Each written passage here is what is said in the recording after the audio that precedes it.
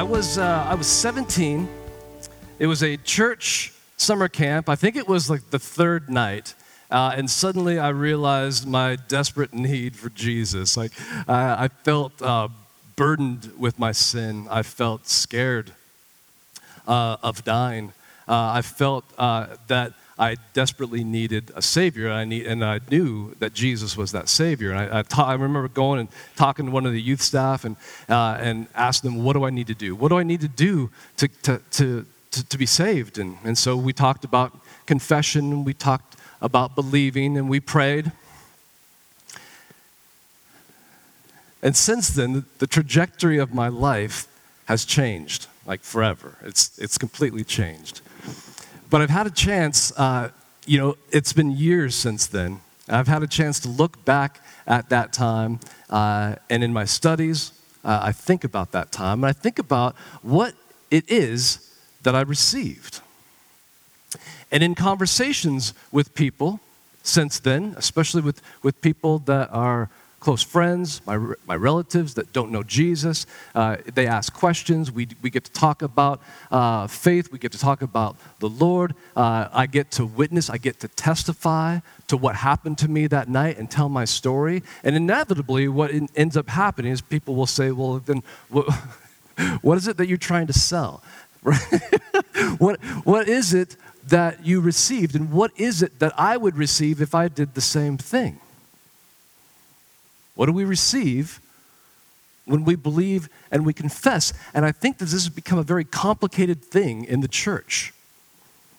Something that you would hear a different answer from one person to the next when you ask them that question. When I came to know the Lord, did I receive the power to be and to do everything that I wanted to be and to do? Did I receive the ticket to health and wealth? By faith and through God's grace, did I receive everything that I wanted?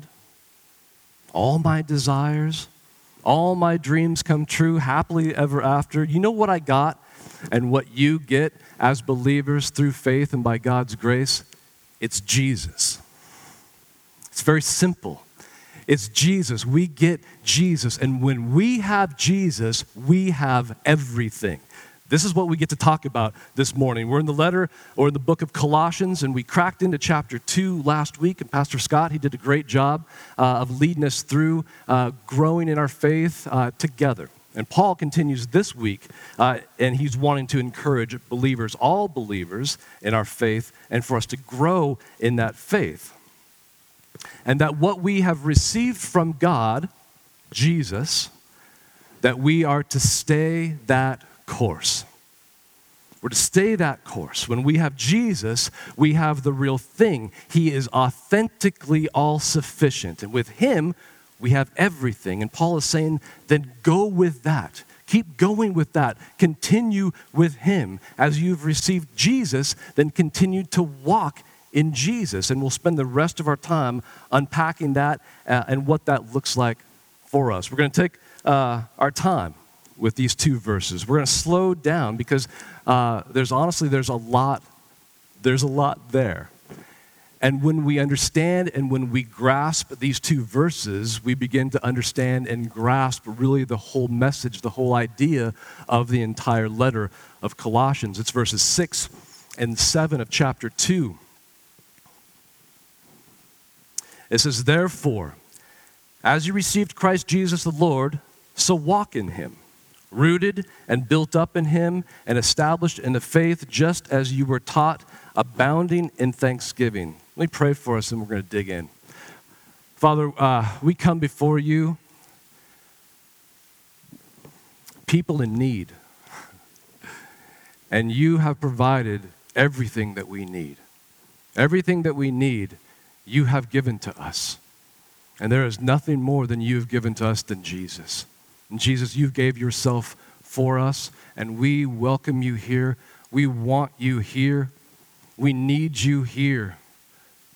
We ask that you teach us and you guide us this morning into your truth in Jesus' name. Amen.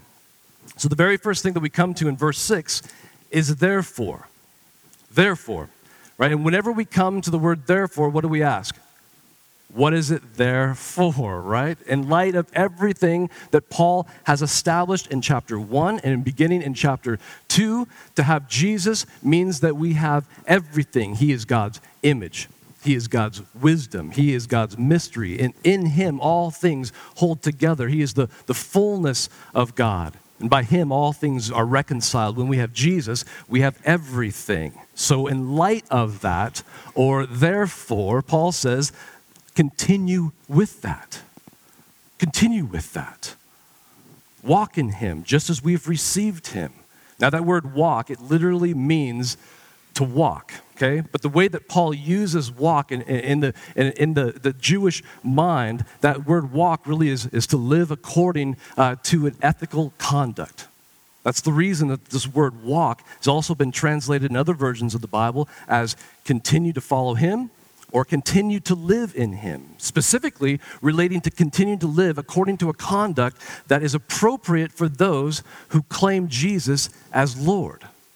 So just as we've received Jesus, who is God's image and wisdom and mystery and all the fullness of deity dwells in him, then we're to go with that. Go with that. Keep going with him. Don't get distracted.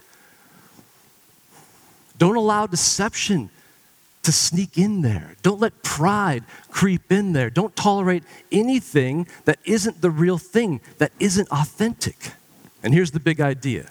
Not only is Jesus enough, he is enough for everything that we need, but Paul is calling all believers to this idea that when we have Jesus, and we have Jesus, there is nowhere else for us to go. There's nowhere else for us to go. Where else can we go to get what we need? He's not just a source.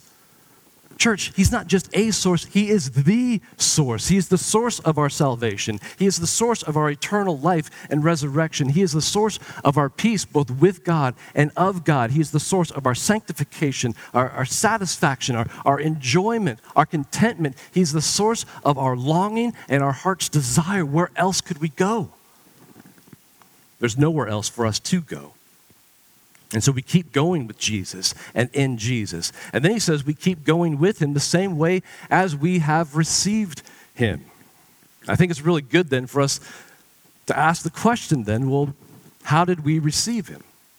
Right? If we're supposed to continue in him the same way as we have received him, then how did we receive Jesus? 3 things I want to point out and how we received Jesus that points to then how we are to continue in him. First of all, in the text, it's very clear. He uses the word Lord. We receive Jesus as Lord. And to receive him as Lord, okay, when the Colossians heard this, when this letter was read to them, they would have thought about their confession, their public declaration, a short little creed that the early church had, that they would say, Jesus Christ is Lord. And this would have been most likely been recited and publicly spoken when they were baptized. Christ Jesus is Lord. Now, when a new believer did this in the early church, to declare that Jesus is Lord, this is a very daring thing. This is a very courageous thing for them to do because the church in Colossae, in fact, the churches everywhere in that region at this time were very much in a political sense, belonging to and controlled by Rome. And all of it, everything that you could see, it all belonged to Caesar. And he was Lord, or we would say lowercase l, right? He's the lowercase l Lord over all of it. Now, for anyone in that region at that time, for them to publicly declare that someone else is Lord, well, that's a very serious thing. It's a very courageous thing for them to do. By saying this, you were communicating a very strong level of commitment to the thing that you said, because there was often consequences for this type of declaration. To say that not Caesar is Lord of my life, but that Jesus is Lord, and not just my Lord, but the Lord over everything, well, then there was a strong possibility that it would not go well for you economically, socially, judicially, even fatal consequences. And for them and for us too, to receive Jesus as Lord is more than just declaring that he is the boss of my life. This title, Lord, it evokes the ancient Jewish title for God, which is Adonai. The Hebrews used this title for God instead of God's name, which he had revealed to Moses in the burning bush, Yahweh. They didn't want to say that name. They didn't want to write that name down out of reverence. So instead of using God's name, they used God's title, Adonai, Lord. So to receive Christ Jesus as Lord is so much more than just inviting Jesus into my heart. To receive him as Lord means that we bow before him as master. We bow to Jesus as Lord over all other lords. And in him doing so, what we do is we submit to him. We submit to him. We bend our will to his. We surrender our wants, our desires. We surrender our priorities, even our lives. We surrender all of it. We give it all to Jesus for the sake of knowing him and having him as our Lord, as the Lord over our entire life, over our country, over our future, over our entire earth, over the entire universe. He is Lord over all. And Paul is saying, for those of you who have bent the knee, who have bowed before Jesus as Lord, as Master, as Sovereign, as Adonai, then continue with that and walk in submission to him. Just as you've received him as Lord, so Paul says to continue to walk in him in that way. The second way we receive Jesus, the Bible says that it was a gift. It was a gift of God to us, and that we are told that this gift is ours through faith. We're to continue to follow him the same way that we received him. We continue by faith. The human eye. The human eye is incredible. I talked with one of you last Sunday, about the human eye, and we were talking about the intricacies of it and the amazingness of it. Just to let you know, you know who you are. It led into this deep dive. I read so many articles this week about the human eye. It is fascinating. The eye is amazing. One of the things that the eye does is there is the lens, and the shape of the lens and the way that God has designed the lens. The lens brings in everything that we see and projects it, in a way, onto the retina. And when it does, because of the shape of the lens, everything is upside down. You know about this? They've done studies about this.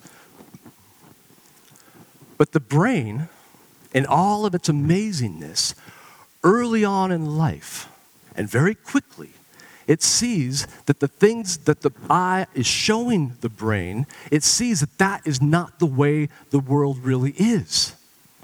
It sees that it's not accurate. And so what the brain does is it flips it. I love that. I love it because it reminds me of faith. This is what faith does. So often, what we think that we see isn't actually how things are. Right? Many times when we see the world around us, it's actually upside down from the reality of the way that God has made it and the way that God is working in it. But by wisdom, okay, and by his revelation to us, faith recognizes that things are not the way it appears. And so faith flips it. Faith helps us to see accurately. And that's the reason the Bible says that we are to walk, the same word.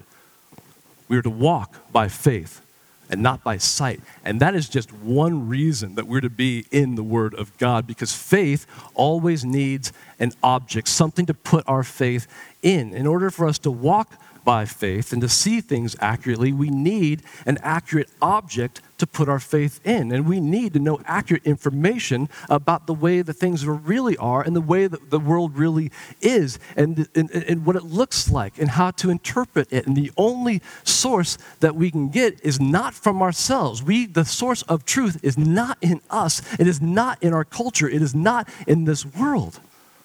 See, biblical faith is putting our trust in a truth that goes beyond our perceptions, goes beyond our own understandings, and beyond the way that we experience the world with our five senses. The object of our faith is Jesus. And we need the Word of God to know him and to know what he has to say. So we continue in him by trusting in him, and not how things may appear, but by faith. As we've received Christ as Lord, we continue to walk in him. There's no better word to describe how we received him and what we received from him than the word grace.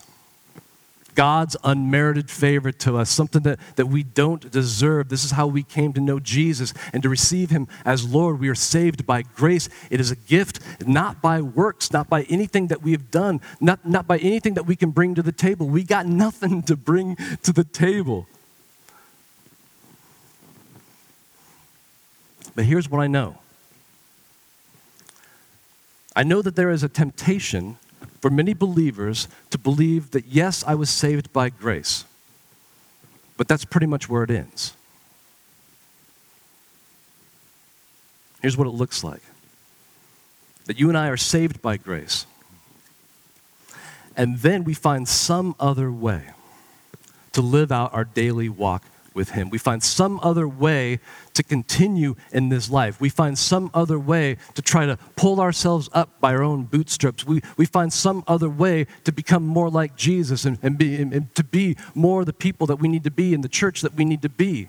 We find some other way other than grace. Yes, we were saved by grace, that's fine, but let's find some other way. Let's do some other thing. Let's figure it out on our own. Romans chapter 5, verse 1 and 2 says this, "Therefore, since we have been justified by faith, we have peace with God through our Lord Jesus Christ. Through him, we have also obtained access by faith into this grace in which we stand," that we currently stand. 1 Peter 5:12 says, "I have written briefly to you, exhorting and declaring that this is the true grace of God. Stand firm in it." Stand firm in it. See, it's not just the entry method. Grace is not just the entry method into the Christian life. We are placed into a position of privilege before God. He brings us in by his grace. He brings us in close and brings us into a place of privilege.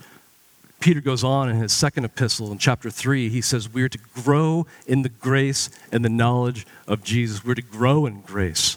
We're to grow in grace, not grow out of grace into some like what we would consider this higher standard or more efficient means of our growth and sanctification. No, live in it. Behold it.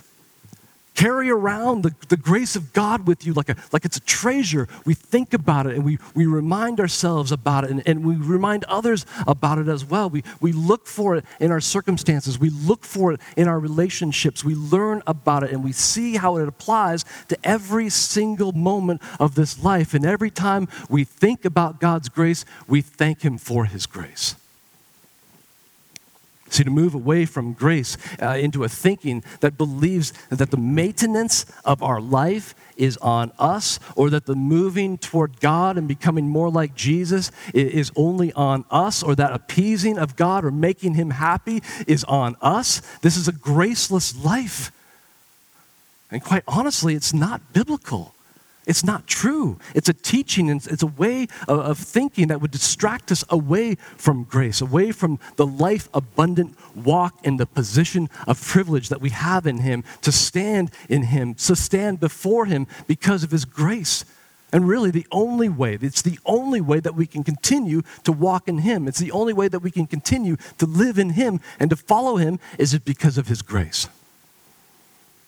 So as we've received Jesus as the Lord, by faith and in grace, we're to continue in that, to stick with Jesus and let nothing move us away from him. Or continue to live in him, to continue to follow him, continue to walk in him the same way in which we received him. And when we do, Paul says there are some things. He lists 4 of them. There are some things that happen as a result of walking in him. And they feed back into our walk and help support our walk as well. And we're going to take a brief look at each one. Let's go back to our text. Colossians chapter 2, verse 6 and 7. As you have received Christ Jesus the Lord, so walk in him, rooted and built up in him and established in the faith, just as you were taught, abounding in thanksgiving. First, it says, we will be rooted. This is the source of inspiration for the name of our series. Over the book of Colossians, it's rooted. Trees have always been fascinating to me. Everything about trees are incredible. The more you learn about trees, the more you're amazed by trees. One of the amazing things about trees is their roots. A tree's roots will grow and continue to grow for the entire life of the tree, right? Always expanding downward and always expanding outward in search of what the tree needs, to reach for those things, to develop according to what the tree requires in order for it to survive. And one of the things that the tree depends on for its roots is to reach down deep into the soil and to reach the water and to get to the nutrients that it requires to survive. Trees like the white oak, this little guy right here, or the hickory tree is another example. They spend most of their first young life spending all their energy, all their resources into developing a deep root system to seek out and reach down deep for what it needs. Does that because then come what may, right? The summer hits, the sun comes out, maybe a lack of rain, even drought. No matter what, the tree will not only survive, but it will thrive. Here's the adult version of that oak tree. Trees also have what's called lateral roots that reach out, they extend out. And one of the purposes for the lateral roots is it establishes the tree in the ground so the tree doesn't tip over, anchors it to the ground so that come what may, right? Wind, rain, the storm hits, the tree is secure, immovable. Back in 2004, it was the day after Christmas, December 26th. If you remember, tsunami hit Southeast Asia.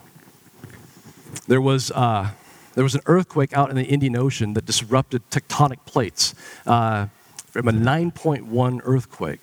And what happened is that the movement of the plates displaced the water out in the ocean. And the result is that tsunamis hit most of that area, and nothing got hit worse than the western coast of Sumatra. The waves that hit the western coast of Sumatra, the largest ones, were 100 feet tall, and they were traveling at 500 miles an hour. And the destruction was utter. I went there early in 2005 to help with the relief and eventually the rebuilding of Sumatra, or at least the western coast of it. And the wave, when it hit, it took ships, giant ocean ships. It brought them in like 4.5 miles inland. It destroyed, it flattened neighborhoods even 3 miles in. It changed the coastline. It took semi-trucks and it rolled them into metal balls that were unrecognizable.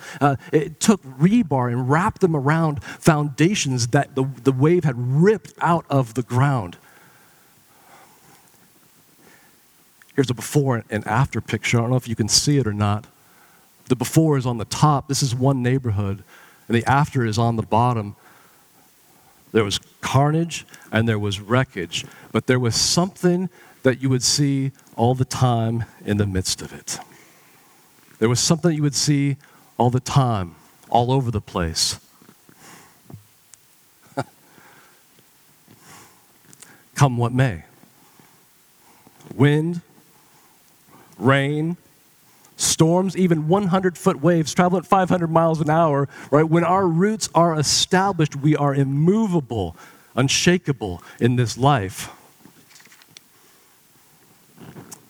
Just as trees are rooted in the earth, and they are alive and fed and secure, then believers are to be rooted in Christ. Our taproot has only one place to go for the nutrients that our soul needs for our life. And this is exactly what Jesus says. He talks about us abiding in him, and he uses the metaphor of vines and branches. That we are the branches, and he is the vine. This is John chapter 15, verse 4 and 5. He says, "Abide in me, and I in you. As the branch cannot bear fruit by itself unless it abides in the vine, neither can you unless you abide in me. I'm the vine, you are the branches. Whoever abides in me and I in him, he it is that bears much fruit, for apart from me you can do nothing." Jesus says we're like branches. You take the branch off the vine and it struggles, it withers, it produces nothing. Paul says that we are like a tree. You take the roots out of the nutrient-rich soil, away from Jesus, away from living water, and the tree struggles and withers and produces nothing that God has for us. Paul says that we're to be rooted in Christ, to put down our taproots deep into Him, to spread out our lateral roots in Him. And when we do, we will never find the end of His sufficiency and the riches of His nutrients for our soul or His security or His safety or His strength. It is an endless, bottomless, all-sufficient source for everything that we need, so come what may. There's nowhere else for us to go. When we have Jesus, we have everything. So put all your roots, church, put all your roots down into Him. And then it says be built up in Him. To be built up like a building or a structure. And the word built up, it means not just to like take a bunch of materials and haphazardly just throw something together for the sake of just putting your hand to something so that you could say that you built something. No, it means to appropriately build upon. And build upon what? The foundation of Jesus that we are rooted into. And then to build upon that in a way that follows a plan, that follows specifications that are pre-designed, predefined. See, in my mind, rooted and built up, they absolutely go together. Because if you think about putting our roots down into Christ as something that is not visible, then being built up is the things that are visible because of what we have placed our roots into. As we soak up the nutrients, as we gather up all the hope and the beauty and everything that Jesus is to us, as we gather these things up in our roots, then we are built up. There is a visible display of what we are becoming because of who we are planted in.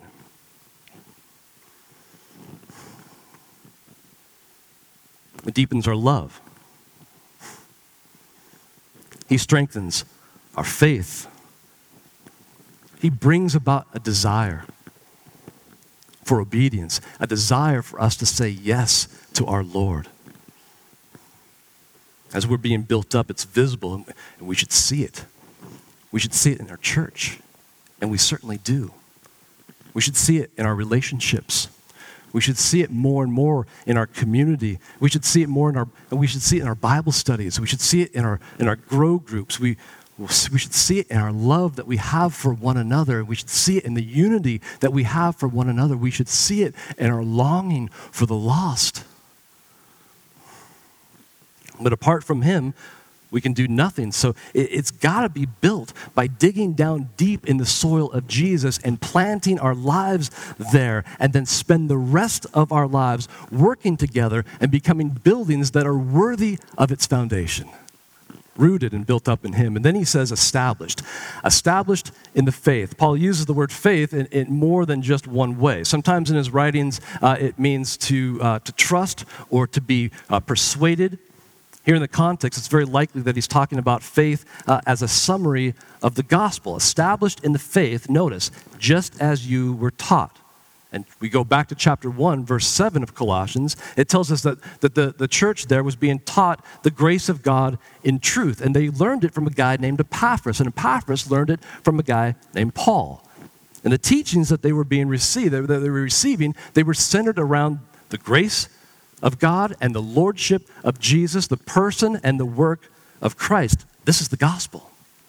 And for every believer, this is the start, isn't it? Confess that Jesus is Lord and believe that God raised Him from the dead. This is the start. And Paul is saying, don't think that the basic truth of Jesus that you began with is so simple and so rudimentary that you need to graduate to a higher level of learning that's not grounded and established to the person and the work of Christ. Don't think that the basic and simple truth of Jesus that you started with, don't think that it's not enough to continue with for the rest of your life, for the rest of eternity. Right? In Him, in Jesus, are hidden all the treasures of wisdom and knowledge. But we can be distracted. We can be deceived. Sometimes our thoughts or our feelings can lead us astray. Sometimes our culture just carries us with it and draws us in down this river of what the culture and the society and the direction that they're moving. Or sometimes it's people around us that we allow to have influence over us. We also have an enemy, the devil, and he wants nothing better than to fool us into thinking that we need something more than Jesus. See, so often, it's not that we think that we need something else instead of Jesus, although unfortunately that does happen. A lot of times with believers, what we can think is that we need something else in addition to Jesus, right? Sure, we need Jesus. Of course we need Jesus. We're going to invest a little bit of time in Jesus. We're going to come to church. We're going to read the Bible. We need Jesus, of course, but I need Jesus and.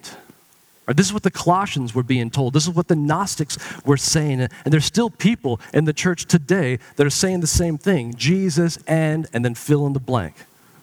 And people have been trying to fill in that blank for a couple of thousand years, and we are really good at it, aren't we, in filling in that blank. And we're really good at justifying it, and we're really good at prioritizing it. Consumerism, entertainment, pleasure, comfort, they call out to us with this loud, consistent voice to follow it, to pursue it, to prioritize it in our lives, Jesus. And Paul says in 2 Corinthians 11, he says, but I'm afraid that as the serpent deceived Eve by his cunning, your thoughts will be led astray from a sincere and pure devotion to who? To Christ. That word sincere is also translated simple. Don't be led astray from the simplicity and purity and all sufficiency of Jesus. He is everything that we need, and there's nowhere else for us to go. He is the one basket that we can put all our eggs into. Everything else will fail. So as we continue to walk in him as Lord, to walk in Christ, and we're rooted and we're built up in him, established in the gospel truth, he says that we will abound in thanksgiving. And this will be the last thing that we take a look at. One of the things that this kind of walk will produce in us is thankfulness, and not just a little bit of thankfulness. Verse 7 says abounding or overflowing with thankfulness, like a river overflowing its banks at flood stage, right? Above and beyond type of gratitude, beyond the expected measure. And when you think about it, it doesn't sound very realistic, does it? Considering what the early church was going through and the persecution, undoubtedly they experienced some really dark days back then. And for us, too, I mean, okay, we're not experiencing persecution, at least not yet. But for us, we have dark days too, don't we? How in the world, in light of the dark days, do we experience thanksgiving? How in the world, considering the difficulties and the challenges of life, do we experience gratitude? How in the world can gratitude overflow in abundance? And the answer is that the source of true gratitude is not of this world. See, the word for thankfulness here in the Greek is Eucharistia. And in that word, there's another word, and it's charis. It's embedded in that word. And charis is the Greek word for grace. Literally, the word Eucharistia means giving of thanks for God's grace. What motivates true gratitude then is the privilege and the wonder of knowing Christ in his grace. It's not of this world. A thankful spirit then, it turns out to be like a benchmark of a focus of a mindset that is set on the greatness of Jesus. We overflow with gratitude when we look up, not down, not in, but up. And we'll get to this in weeks to come, but Colossians chapter 3 in the beginning, it says, if then you've been raised with Christ, seek the things that are above where Christ is, seated at the right hand of God. Set your minds on things that are above, not on things that are on the earth. Be rooted in him. Be built up in him. Be established and strengthened in the faith. Look to him. Set your minds on him and watch how the river of gratitude overflows its banks in your life. These are 4 things that will result from continuing to walk in him. And these 4 things, they also pour back into and they support our walk with him as well. Practically though, If we're speaking practically for us today, what does it look like? What does it look like as we leave here to continue to walk in him just as the way that we have received him? Let me just give you two things and then we'll be on our way. First of all, put your roots in the Word of God. I can almost hear the eye roll, right? Like, wow, you guys talk about this every single week. Like didn't we hear that last week? Yes, and it's probably worth repeating, right? Because how can we be rooted in Christ if we don't know him? If we don't know his words and what he has to say? If we don't know his promises or his warnings or his commandments? If you're looking for something practical, I can't think of a better way, anything more practical to be rooted in Christ than to root yourself in the Word of God, to read it, to meditate on it, to partner up. This is what we're doing, to partner up and read it out loud with one another, to read it with each other, to speak it into the world around you, to bring it up in conversations, to center your schedule around it, to go to it again and again in different ways and throughout the day, to return to it again, because in it we find Jesus. He speaks to us through his word. He points things out to us through his word. So listen to what he has to say. Trust what he has to say, and then do what he says. Do what he says. This is walking in him. This is walking in him. To live a life, remember, that is appropriate for someone who claims Jesus as Lord, do what he says. Psalm chapter 1, this whole thing reminds me of Psalm 1, the very beginning. He says, "Blessed is the man who walks not in the counsel of the wicked, nor stands in the way of sinners, nor sits in the seat of scoffers, but his delight is in the law of the Lord, and on his law he meditates day and night."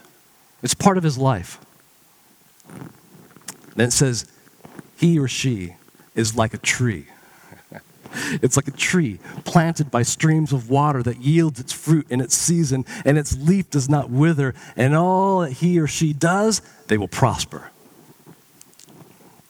Like a tree planted by streams of water, the law of the Lord. Meditate on it day and night. Go back to it again and again. These are the words that our Lord has spoken to us into humanity. If you've received him as Lord, then humble yourself. I encourage and I pray for you to humble yourself before his word and to submit to it. Submit to what the Lord has to say. Man, so many beliefs that have been around in the church and that are around in this church today are from people who have observed something, that something appears a certain way to them. And they believe it to be true, and they feel it to be true, and then they look to Scripture and they twist it to match with what they think and how they see the world around them. Brothers and sisters, come to his word hungry to be informed. Humble yourselves before and let him show you how to walk by faith and not by how things appear. And if you're serious about what we're talking about today, we're talking about continuing in him just as you've received him, then there's a couple of words that you should leave this room with. A couple of words to put in your pocket or put in your purse or put it on your refrigerator or on the back of your phone or on your dashboard of your car or on your mirror. You see where I'm going with this. The words are faith and grace. And write them down as a reminder. Take these two words with you to remember to walk by faith and not by sight. And when we remember faith, let's talk to God about that faith. God, deepen my faith. Inform my faith. Help me to walk by it.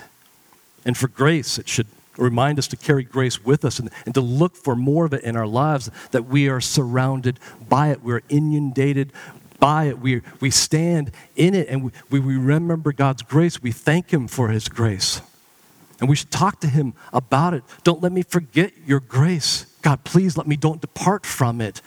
Help me to see more of it and to thank him again and again for it. My prayer with these two words then for our lives, that we would take these words and that we remind ourselves of these words, and we would be thinking and pondering and asking ourselves questions about, well then, based on faith, what does that mean for my circumstances? What does that mean in my relationships? How do I see the world more right side up based on my faith, to see my world more accurately the way God is working and how he's made it?